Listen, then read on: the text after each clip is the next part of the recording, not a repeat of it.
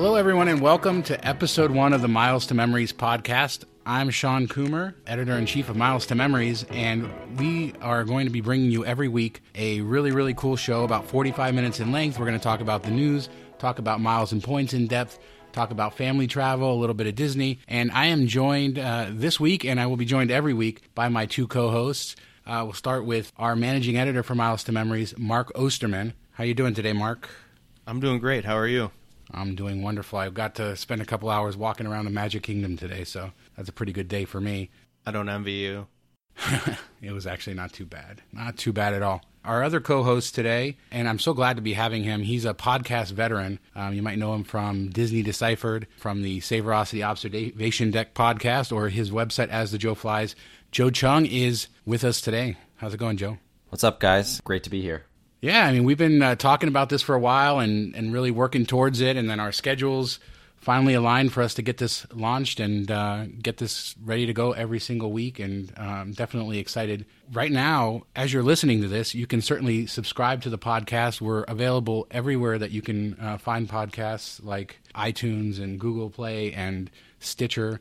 And you can find all the information about the podcast at milestomemories.com/podcast if you're interested in finding out where to subscribe, finding out more information about the show, and sort of what we're looking to do there. So each and every week on the Miles to Memories podcast, we're going to be talking about the most interesting news stories of the week. And then we'll also be going into in depth on a few different topics, miles and points, family travel, Disney, all kinds of stuff, like we said. Joe and Mark and myself, we all are traveling dads. We travel with our children. We all love to go both domestically and internationally on trips. Sometimes we travel alone with our kids. Sometimes we travel as full families. We all have great knowledge of miles and points. So we're really looking forward to bringing you sort of everything we talk about on Miles to Memories, including the best deals as well. This week, we wanted to start out with a really, really cool news story, a topic that's really close to my heart, and that's American Express fine hotels and resorts in Las Vegas. Maybe a little bit niche, but we recently had some good news when it came to that. Mark, the Waldorf Astoria Las Vegas, which used to be the Mandarin Oriental, recently really, really upped their game with their food and beverage credit. And just a quick background on Amex FHR. That's if you're a Platinum or Centurion card holder, you can book luxury hotels through American Express, and you'll get things like upgrades, late checkout, free breakfast, and a credit. You know, Mark, are you a little bit excited? You want to explain a little bit about how they switched up their credit and what they're doing now? Yeah, they always had good food and beverage credit with Amex, but lately, what was it, 6 months ago, a year ago, they changed it to where it was just a spa credit, which isn't really useful for most people, and then the spa prices in Vegas are so high that you're not really getting any extra for booking through them besides the late checkout. So having the $125 food and beverage credit is pretty nice because that will cover dinner in that fancy restaurant upstairs there, which I know that you got to eat in for free, but Hashtag hosted. I've been wanting to check it out since I saw your review on it. It's for saying I got to eat in the restaurant for free. Thank you. Hashtag hosted.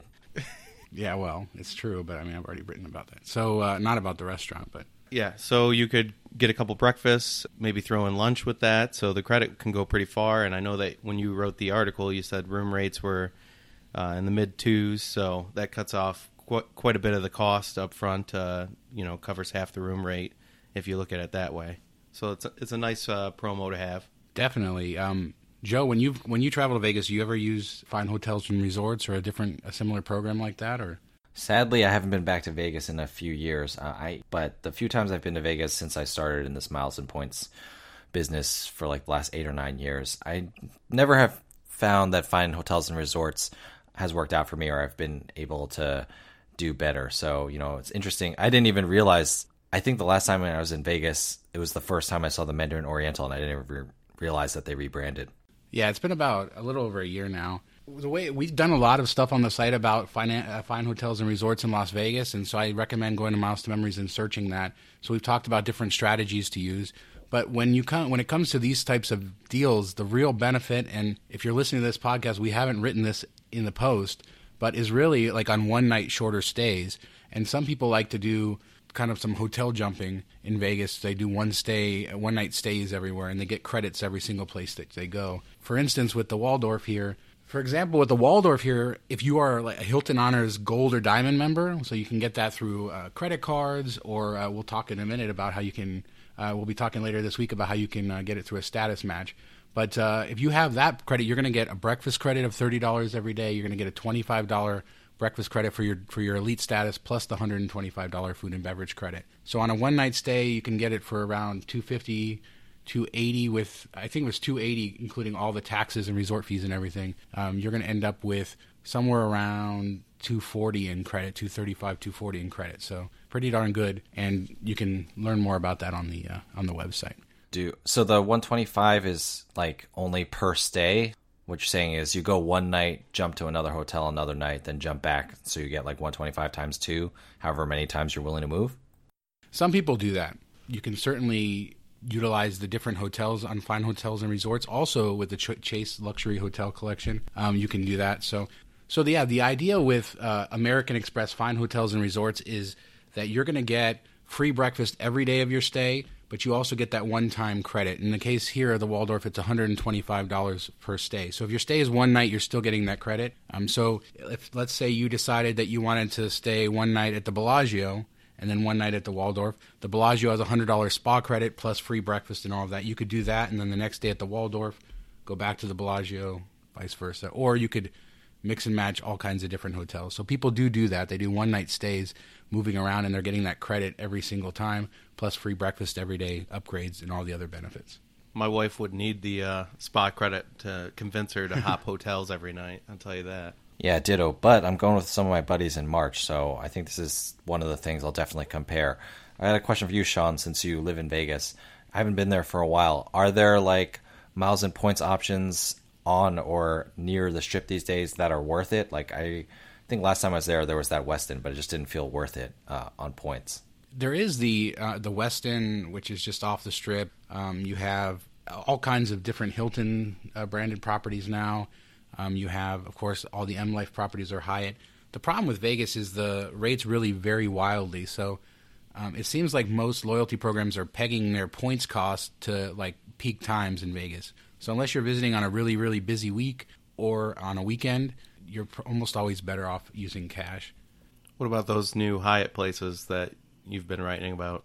Yeah, there's actually, it's not on the Strip, but it's south of the Strip near the Raiders Stadium. Brand new Hyatt place, 8,000 points a night. And then there's the other Hyatt place there. So there's definitely, and there's all kinds of Hiltons and Marriotts and, everything, all those sort of lower limited service brands that you see across any major chain are found all throughout Vegas. But on the Strip itself, I don't know that there's a lot of great values when it comes to miles and points.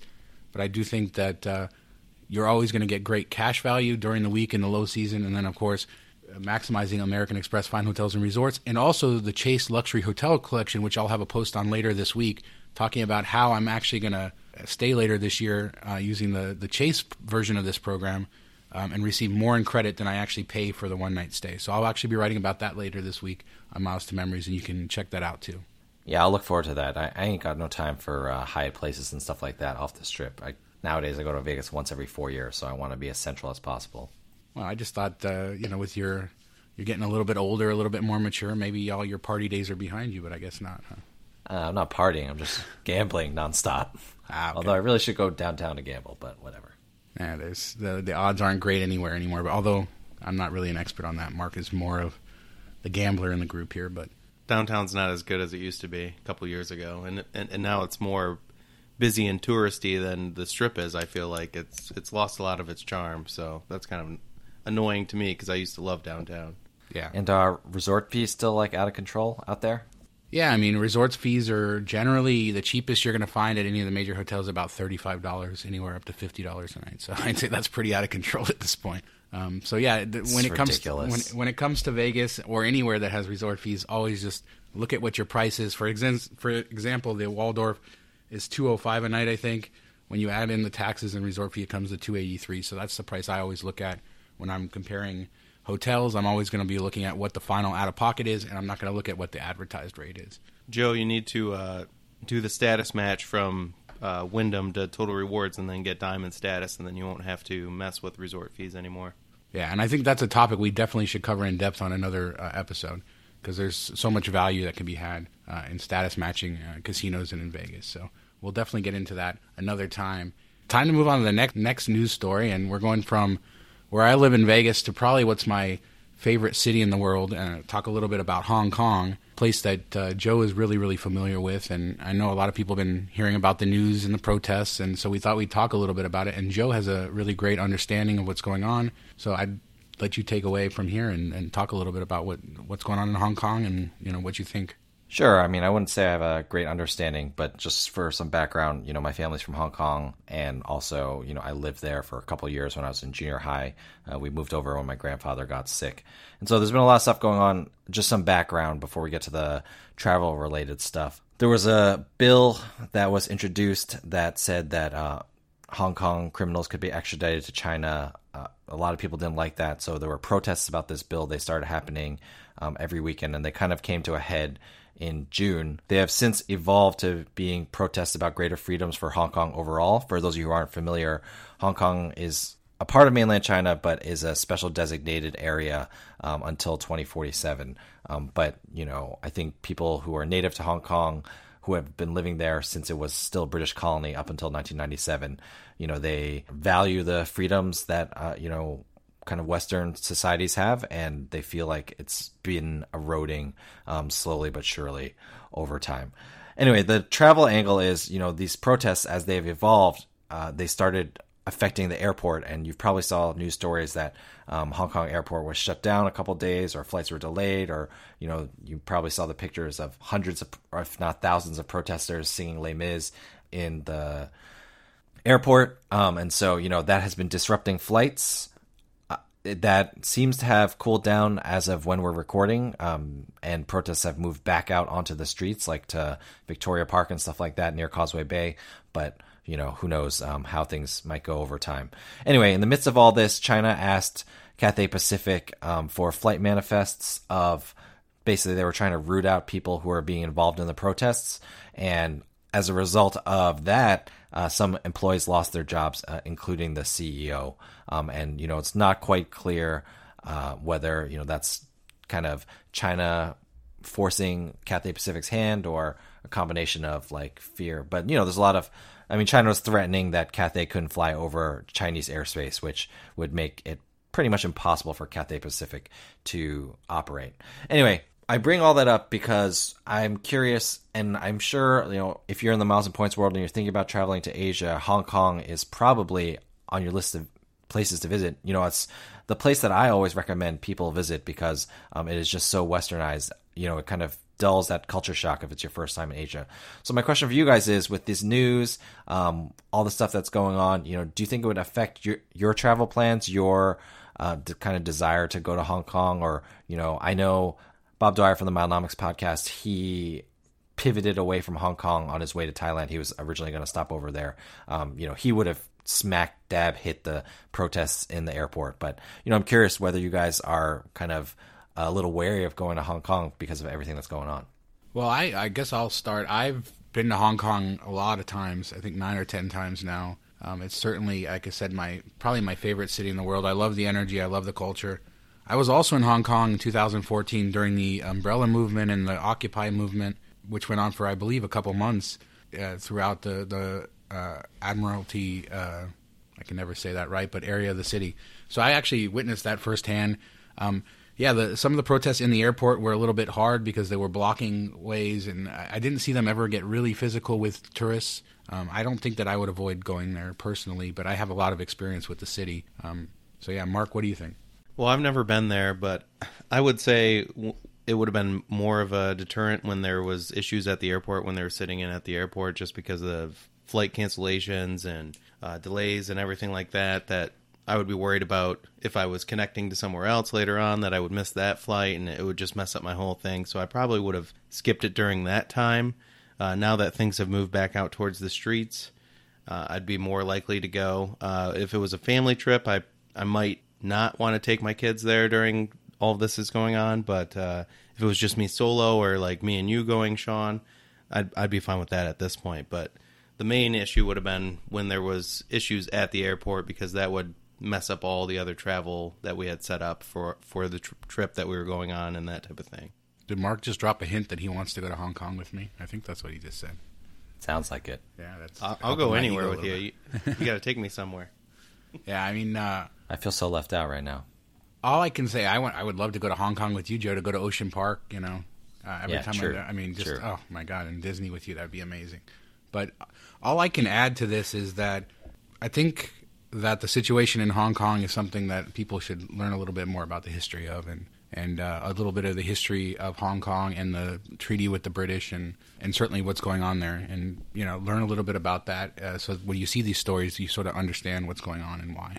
Yeah, I agree. Admittedly, I'm a bit idealistic and Pollyanna-ish about these kinds of things, but to me, Hong Kong has always been an example of, you know, I think there are valuable things to take from Western cultures and the valuable things to take from Eastern cultures, and they're not going to be exactly the same. In Hong Kong, I consider it my second home, and it's always felt like a place where the mix of the Western and Eastern cultures, it shows that it can coexist. There's obviously always going to be tension, but it's something, you know, it's kind of we are the world type stuff. I don't want to get too corny, but it's just like a chance and a example of people coexisting who have very different value systems.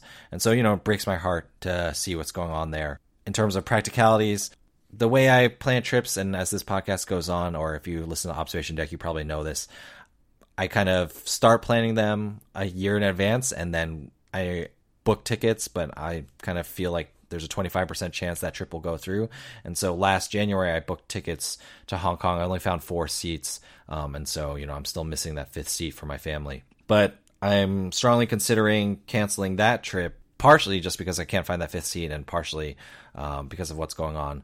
But at the same time, it's August, so I'm planning summer travel for 2020, and you know, I have found a award space I like to Asia, and I'm thinking about coming back to Hong Kong. And I'd say a month ago I would have booked that flight back from Hong Kong in a heartbeat, but now, you know, I'm hesitating a little bit because I'm just not completely sure about how I feel. And so, you know, it's kind of something that's developing, and so yeah, I'll just leave it there. And if anyone has any questions or wants to talk, you know, you can feel free to contact me on Twitter at AsJoeFlies, you know, because Twitter is a great place to have these nuanced conversations about huge world events. Absolutely. Anyway, I think that's enough about Hong Kong. What's next?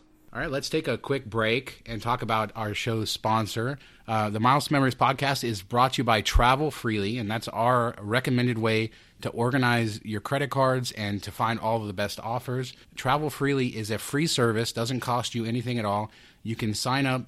You tell them which credit card you have, when you signed up. They'll track your bonus spend, what dates you have to meet your spend by, how much your annual fees are, and when you're going to get charged those annual fees. They'll send you reminders so that you don't miss any of that information. They'll also track your 524 status so that you make sure you see where you are if you're going to apply for any Chase cards. And most importantly, they keep a list of all the best offers, and they tailor those offers to you based on what you have. And they always show the best offer, even if they don't make a commission on that. So we really, really do recommend them. I've been using the service for a few months. Joe's about to give it a try, and he's going to talk about that in a few episodes coming up. But yeah, sign up for free. milestomemories.com/go/TFpod. milestomemories.com/go/TFpod. TFpod.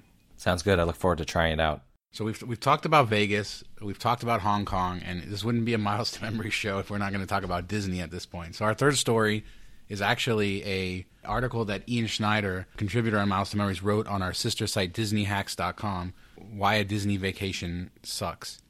And yeah, why haven't you fired that guy yet? I don't understand. I don't know.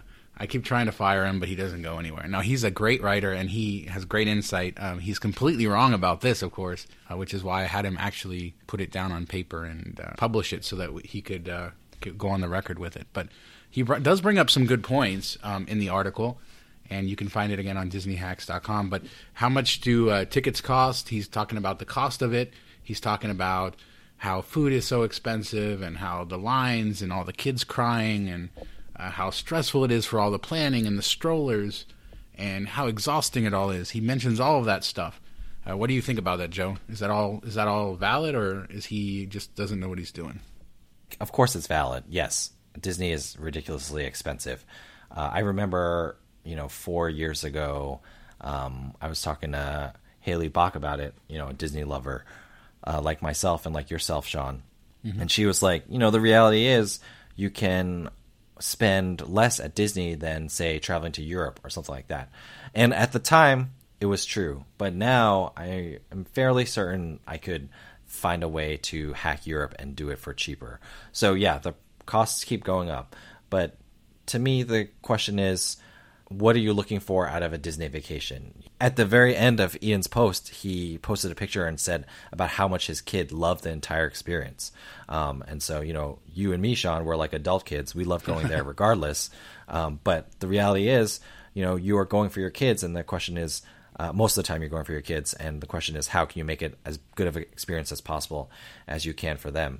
And so lots of valid points. And I'm happy to discuss how you can cut down the costs because they are kind of crazy. But Mark, you're a Disney hater, so I'm curious. I'm always curious, like, why do the Disney haters hate Disney? Because I think it's just like, you don't like Disney. I guess what I'm trying to say is Disney haters say they don't like Disney and they make a huge deal about it. But it's kind of like the same concept of saying, like, I hate Paris. But people don't make a big deal about hating Paris and never wanting to go to Paris. Or not as big a deal as, when someone writes an article about how they don't like Disney, like everything goes kind of much more nuts. Yeah, I'm not a huge Disney fan, and to be honest, I actually get tickets for free because I have a friend that works at one of the hotels on the weekends. So okay, you're cool. So she's able to get me in there. So that makes it. So wait, so you're telling me that the person we're talking to right now who likes Disney the least goes there for the least amount of money? Exactly. Yeah. And I never stay on property. I always stay at a points hotel. But you only go for like a day at a time. I tender my resignation, Sean. He goes for a day at a time, and then he takes his kids to McDonald's, the biggest McDonald's in the world, every day during the trip. They're like, Dad, he's like, we got to go get breakfast at McDonald's. They're like, we got to go to the biggest. He's like, it's the biggest McDonald's every day. I drove by there today, by the way. It drives you nuts every time you drive by there. I almost went in there. I was like, I'm not going to go in there just because it'll make Mark too happy if I go inside the biggest McDonald's. So I didn't do that. But you don't do long trips, right? You do shorter trips and shorter times in the park, right? Yeah, we do. We usually do like a weekend, like fly down Friday, fly back Sunday. So we only go to one park just because I can't really handle more than one park. And we've been mainly focused on the Magic Kingdom because, kids want to get the signatures and see the princesses and all that stuff. So that's really where the Disney magic happens, I think, for children, is that they're big into seeing the characters, getting the autographs, meeting them, taking the picture, where that, as an adult, I don't care about any of that. And so I'm more focused on rides and rideability, and that's something that we got into a discussion with PDX Deals Guy a couple days ago, the difference between theme parks and amusement parks. And I'm definitely more of an amusement park person. I want to ride the coasters. I want to, ride the same ride over and over, hop around, that type of thing. You just did that big tour where you went to the cornfields of Indiana or whatever, and now you're a superstar. Everybody loves you there. I am a celebrity in Central Indiana. So I would much rather do that trip where you're riding all these different coasters and stuff. Disney, all I think of is heat. There's nowhere to sit. I don't know why they don't have benches. It drives me crazy. And then you go to like a stroller parking area and you try to sit on a step and they say, hey, you can't sit here. That, you have to be clear of that doorway or whatever, which ticks me off. And then it rains in the summer, so you run inside, but everybody's inside and it's just a mess and the food's overpriced and it tastes terrible. So I can't stand it. Now, I know the parks outside of Magic Kingdom are probably better or, offer a different variety. So that's what I look forward to trying next, like going to, what is it, Pandora? Not Pandora. Yeah. Yeah. Well, Pandora, yes, World and Star Wars Galaxy's Edge as well is probably what you're thinking of. Yeah. So like that type of thing, we're actually going down to Orlando for their birthdays in October. But we're going to go to Universal, which, to see Harry Potter and stuff. They've watched the movies. They're into that. And I think I'll enjoy that more just because it's more of a theme thing, just like Pandora and Star Wars is, where you're more thrown into like a movie set type of thing. I think that'd be more, more interesting, cooler than, waiting in line to get Cinderella's autograph and seeing her little fake fireplace at Belle's house or whatever, those type of things. And it just, we waited like over an hour to ride Dumbo one time. It was awful. If you're a Disney That's 'cause fan and you're screaming that's 'cause at, you're bad at it, man. well, that's, if you're a Disney fan screaming at Mark, don't worry. By the end of this podcast, in a couple years, he'll be the biggest Disney fan. We'll keep beating at him until he realizes it. But I think Well, that's another thing. You have to plan so much for it. It's annoying. Like, you have to have these tips and these tricks and the fast passes, and you have to get there when it opens and run to this certain ride, and you have to have your whole day planned out. I just want to go and enjoy it. You know, I don't want to have to plan for weeks and months ahead of time. And you know, one of the problems with getting free tickets, Joe, is that you can't do fast passes ahead of time because you don't have the tickets till you show up. So, Oh, boo-hoo. So, I mean, fast passes, are they worth $125 or whatever the price is now? Maybe. I don't know. I mean, I think what I'd say is, number one, I found it very ironic because it sounded like Ian got at least one day's worth of free tickets as well. So I find it ironic that both of you, well, I guess you're not actually complaining about the price, but Ian was definitely complaining about the price of tickets. But he's getting it for free. So, you know, to me, that doesn't track. I think, yes, Disney takes a lot of planning, but I've gone without a plan before or changed my plans on the fly, and you know, things have been perfectly fine. I think it's just a matter of like expectations. Because you're spending so much money, I think it's easy to put a lot of pressure on yourself to like have a certain type of experience and enjoy it a certain way. I would recommend, for those of you who feel like you're being forced by your children to go to Disney World, which I totally understand, and you probably don't want to go yourself. I totally understand that as well. Well, I don't understand it, but I accept it logically. You know, I would say, you know, just let your kids, depending on their age, of course, you have to account for that. But for the most part, go with what they want to do. They will probably have a good time if you are at least semi-conscientious about it. And by extension, you should have a good time as well, you know, if you love your children, which hopefully you do. Also, one thing that has always kind of blown my mind is that the same kind of skills you use to maximize your miles and points and plan, you know, these complicated itineraries and trips to fly to wherever, it's the same kind of mentality that you need to plan your Disney vacation. So it's just a matter of kind of getting down and do it. You have the skills if you're into miles and points, and it's just a matter of applying those kinds of ideas. Absolutely, and that's exactly what I was thinking. My dad used to always say proper planning prevents poor piss performance or something like that. And that's the truth. People are spending poor piss performance. Yeah, I think that's a urinary infection. No, well, he's trying to talk like Yoda. We did it both ways. He would say it both ways. So piss poor and poor piss. So I don't know why. But yeah, I one guess time poor he was piss. Drunk and one time he wasn't. Is that how? Yeah, exactly. Nice. Something like that, or you know, my memory screw. But if you're going to spend thousands and thousands of dollars on a Disney trip, then you should put some effort into planning it and learning a few things about it. It is overly complicated, but if you don't want to do a lot of planning, then just visit during the off season. There's all kinds of things you can do. My family, we did 9 days at Disney World in May, complete, and I did it with no fast passes ahead of time. When I was already here, I would book them for the next day or whatever, but I didn't come in with any fast passes at 60 days or 30 days because I wanted to see exactly what we could do. And because that's not the busiest season, we were able to, to get around the different parks and do that. So there's definitely options for you. There's other, Disney does exist outside of Disney World too. So there's different ways to experience it. Disneyland is a very different experience, and you don't have to plan 60 days ahead. They have a lot of the same attractions, but also unique attractions, and dare I say better attractions in many cases. So there's different ways to do Disney. You're going to have to deal with heat and crowds and stuff like that, but are you going to just sit at home and not take your kids anywhere? Because if you're going to take your kids anywhere, last time I checked, it's hot in the summer, it's crowded. No matter where you go, more people are traveling. So if you go to New York City, Manhattan to go walk around, or you go to Boston to see all the historic sites, or you go to Disney World, you're going to deal with a lot of those same things and a lot of the same stresses. So there are things you can do, and certainly at the end of the day, like you said, if your kid is happy and they're having fun, then that's what it's all about.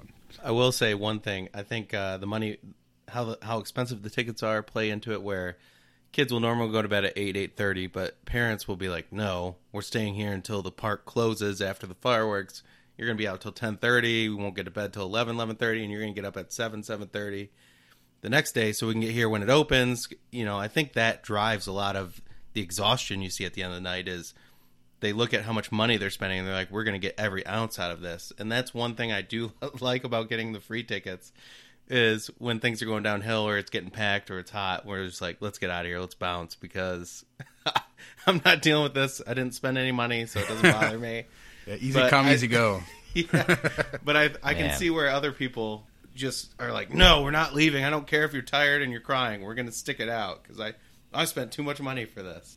I mean, I totally get that. I do another podcast called Disney Deciphered, and it's all about kind of saving money, time, and stress. I do that with Leslie from Trips with Tykes. And one thing that we're always saying and always preaching is you kind of have to let that kind of stuff go. I don't think I've said this specifically there, but the sunk cost fallacy. You've already spent your money. What you do to yourself or to your kids is not going to get that money back. And so to me, it's always a question of, oh, do I want to push my kids to the brink and then remember this as like one of the worst vacations ever? And in my case, it's if I make the vacation feel like one of the worst ever, then my wife will never let us go back because she, like you, does not love Disney. Or that money's gone and we just have to enjoy it as much as we can and bail, when we've gone too far. So probably my number one advice for people going to Disney is don't let the amount of money you spent trick you into having a bad vacation because you're trying to maximize everything that you want to do. Yeah, great advice. And I'll just close it out with this. When I was entering today, going to the Magic Kingdom, I was entering the monorail station, and a lady came off the monorail, and she was screaming at her kid at the top of her lungs how terrible he was and how they were never going to come back and all those great things. And I think that if you do find yourself in that position, having that meltdown, and it's just been so terrible, just own it and laugh at yourself and move on. Because if I had $1 for every person I saw scream at their kids at Disneyland, and I'm sure I've done it myself too, it's just part of life. Did you ride an Alice ride by yourself again this trip, Sean? They don't have Alice here. See, that's why I was saying Disneyland is better, because they don't have Alice here. So you can only find Alice in Disneyland. And I do... Come on, Mark. Get with the times. How do you not know that, Mark? Come on. Sean broke the ride all by himself, and he had to walk off like a creepy old guy on Alice. See, to Mark... What do you mean, like a creepy old guy? Wait. To Mark, I'm a creepy old guy. Come on, to a Disney nerd getting evac'd off of Alice on the second floor and having to walk through the workshop and all of that, that's like the greatest thing ever. Yeah. I think even your wife called you creepy. No, she just said, what are you doing there with Alice? Because I got stuck right in front of the Alice animatronic, so it's just, and there was no other cars in there, so it's just, I took a selfie with me and Alice, she's right behind me, and, I don't know. See, both your wives are better than both of you. They both, they dude. get it. My wife pretends that she doesn't like it, but let's not pretend that she hasn't been, to all these parks, and she loves it just as much as I do. She just doesn't talk about it as much. I got lucky there. So, yeah, let's move on from our Disney talk. Every week on the show, we're going to do a feature where we're going to go more in depth on different topics. And we did go a little bit in depth on our news stories already. But this week, instead of a miles and points topic, we wanted to start with our first episode talking a little bit about our backstories, where we've come from, what we're bringing to the show. We've all been doing this for a long time. So I think that you'll really enjoy our experience. And so we wanted to talk a little bit about that. Figured we'd start a little bit with Joe. Joe, how long you been blogging for? Like 6-7 years now?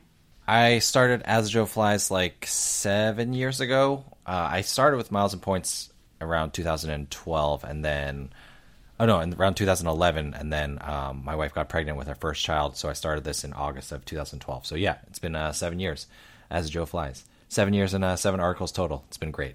As Joe Flies is on Saverocity, which isn't as busy as it used to be, but did it start on its own, or was it always on Saverocity? Yeah, I started on my own, and then, I can't remember which year, but Matt was doing that, I forget what he called it, but it was like a competition for who could like earn the most miles in like 3 months or something like that. And then after that, he put a call out for people who were interested in writing for Saverocity, and I answered the call, as they say. So I moved over to Saverocity like a year or two after I started. So yeah, I've been traveling on Miles and Points since late 2011. As time has gone on, my wife and I have added 3 children to our family, and so we now need to book award seats for 5, which has become much more challenging since We don't mind flying to Europe in economy, but if we're flying to Asia, which we try to do every other year, we'd like to be at least in business class. So it's gotten pretty difficult. But at the same time, we love to travel with our kids. We just feel that, number one, my wife and I are both teachers, and we could not stay at home with each other for 2 months in the summer every year without causing severe marital strife. So that's number one. And then number two, once you throw the kids into the mix, and probably for those of you who have kids at home for summer vacation, that also causes a lot of familial strife if you're just at home with your kids all the time. So we find that traveling gets us out of our routines, gets us to see new places, and gives us a chance to have fun around the world instead of just at home. And we just use miles and points to, severely cut down the costs or make it so that the costs allow us to fly in a better class of service and stay in nicer hotels using the miles and points. And I think I met you for the first time probably 5 years ago around there doing family travel for real life. And that's right around the time you started the Observation Deck podcast. I think we recorded episode 6 or something like that as a group podcast. And yeah. Audio's terrible. Don't listen to that one. I don't think you can even get it on iTunes anymore. Oh, that's too bad. Yeah, that was great. And it's always been great to see your level of family travel as your family has grown. But yeah, your podcasting empire has grown a little bit too, like you said, with Observation Deck, which you're still doing. And then, of course, your Disney Deciphered podcast. You're the experienced podcaster of the group here. Certainly, in addition to your miles and points, you bring a nice background of talking about it and talking about family travel and evangelizing this stuff and talking about all the great things that we really find important, I guess, on Miles to Memories. So that's really exciting. Is there any other little tidbits or juicy facts that you want to share with people? I shared my juiciest fact already, which is that I lived in Hong Kong for a couple of years. And then obviously I love Disney, but I think that comes out all the time. I'm not blind to Disney's problems. With the amount of information at our fingertips, there's always kind of a level of nothing that we love is without its flaws, and Disney is no different.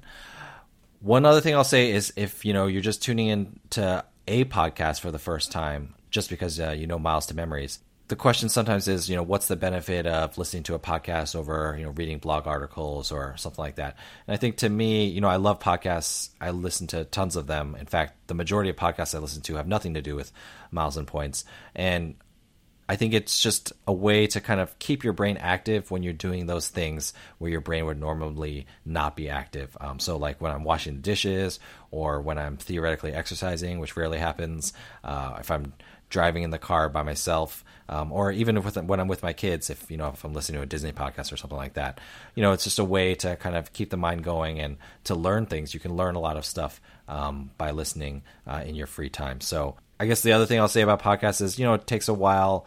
I remember when Trevor and I and Joe Cortez recorded our first podcast, it was pretty rough.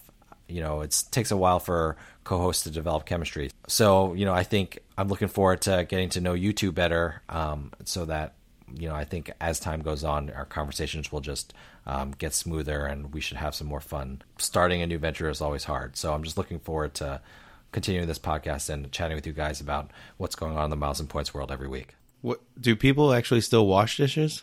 Oh, so, I'll tell you a quick story.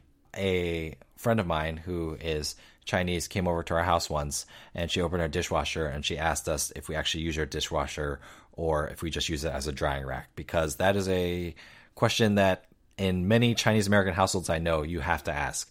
So I would say we use our dishwasher once or twice a week, which I think amongst people I know who are Chinese American can tend to be a little bit on the high side. Once we started having kids, we started using the dishwasher a lot more, but really we hand dishwashes a lot. And our dishwasher was a drying rack for the first 6 or 7 years of our marriage. So yes, Mark, I do wash dishes. I pulled that interesting fact out of him for you, Sean. There you go. What's interesting about that is that on the flip side, as Americans, we keep inventing dishwashers that are get better and better, so we don't even have to pre-rinse our plates. Or I don't have a dishwasher like that, but I know my dad had this super fancy one where you could just put the dish in there with anything on it and it would come out clean. You could literally put anything in there with all kinds of crap on it, it would come out clean. I don't know what it did, but last time I was shopping for a dishwasher, the guy put his phone on full ring and then put it inside the dishwasher, closed the door, so you could say, hey, there's not going to be any sound when you're washing your dishes. So that's all I cared about. Technology is great. All right. So we learned a little bit about Joe, some interesting tidbits and facts, and probably a little bit more about dishwashing than we did, so that's great.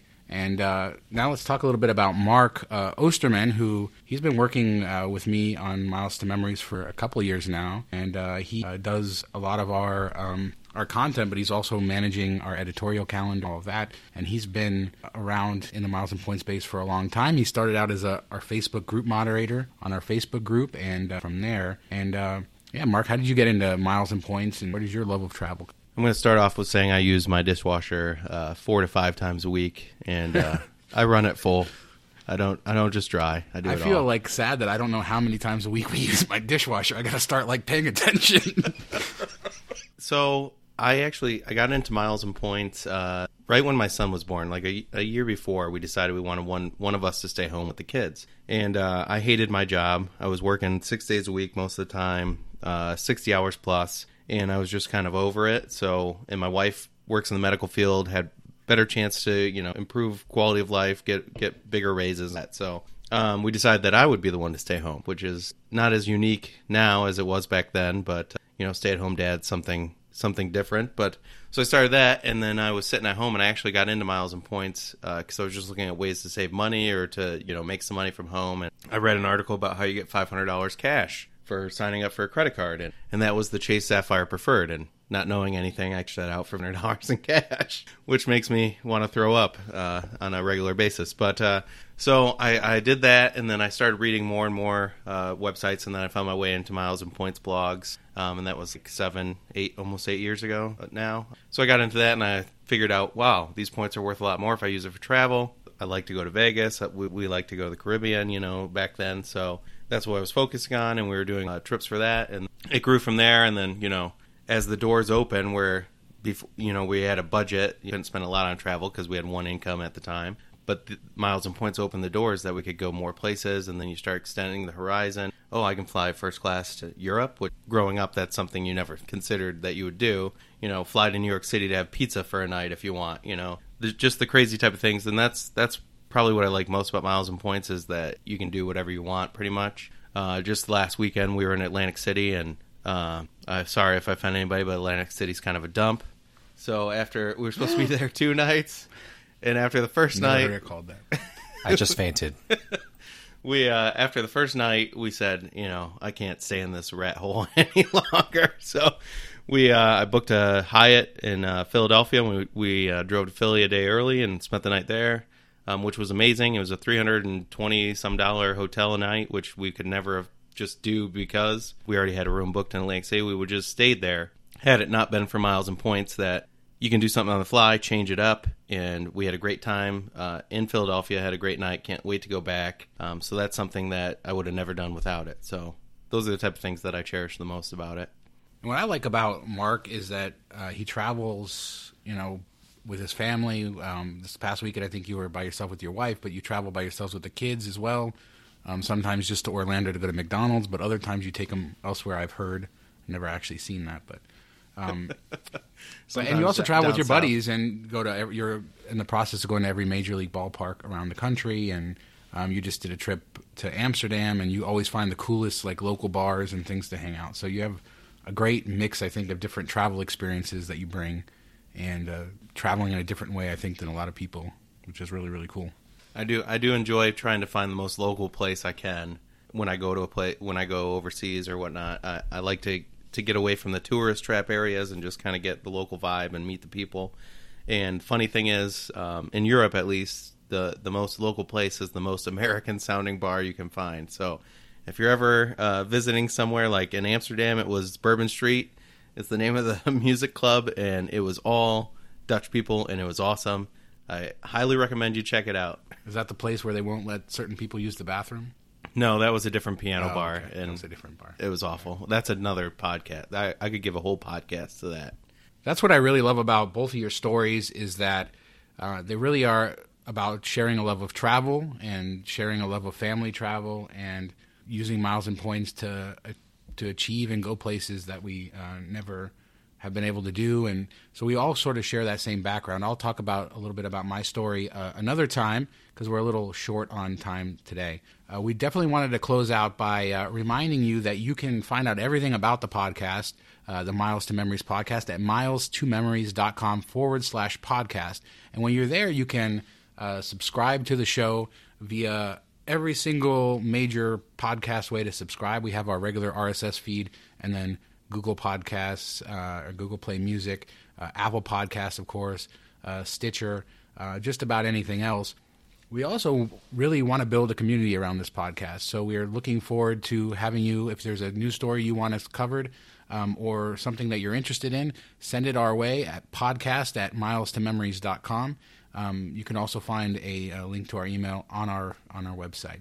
Most importantly, we really do want to ask that you, if you do subscribe to the show and you like it, please give us reviews. Reviews go a long way into helping the algorithms share our podcast with others and helping other people discover it. And so if you've been a longtime fan of Miles to Memories, or you're just hearing this for the first time and learning about us, please consider reviewing the podcast, giving us a great review so that we can continue to share our knowledge and get this podcast out to the wider masses. So that's it. We really hope that you enjoyed this first episode. We're going to have a second episode dropping in just a couple days, and then every week after that, 45 minutes. We really hope that you come back and join us. And again, if you have any news, anything to share, podcast@milestomemories.com and milestomemories.com/podcast. See you next time. Thanks for joining us. Bye. Peace.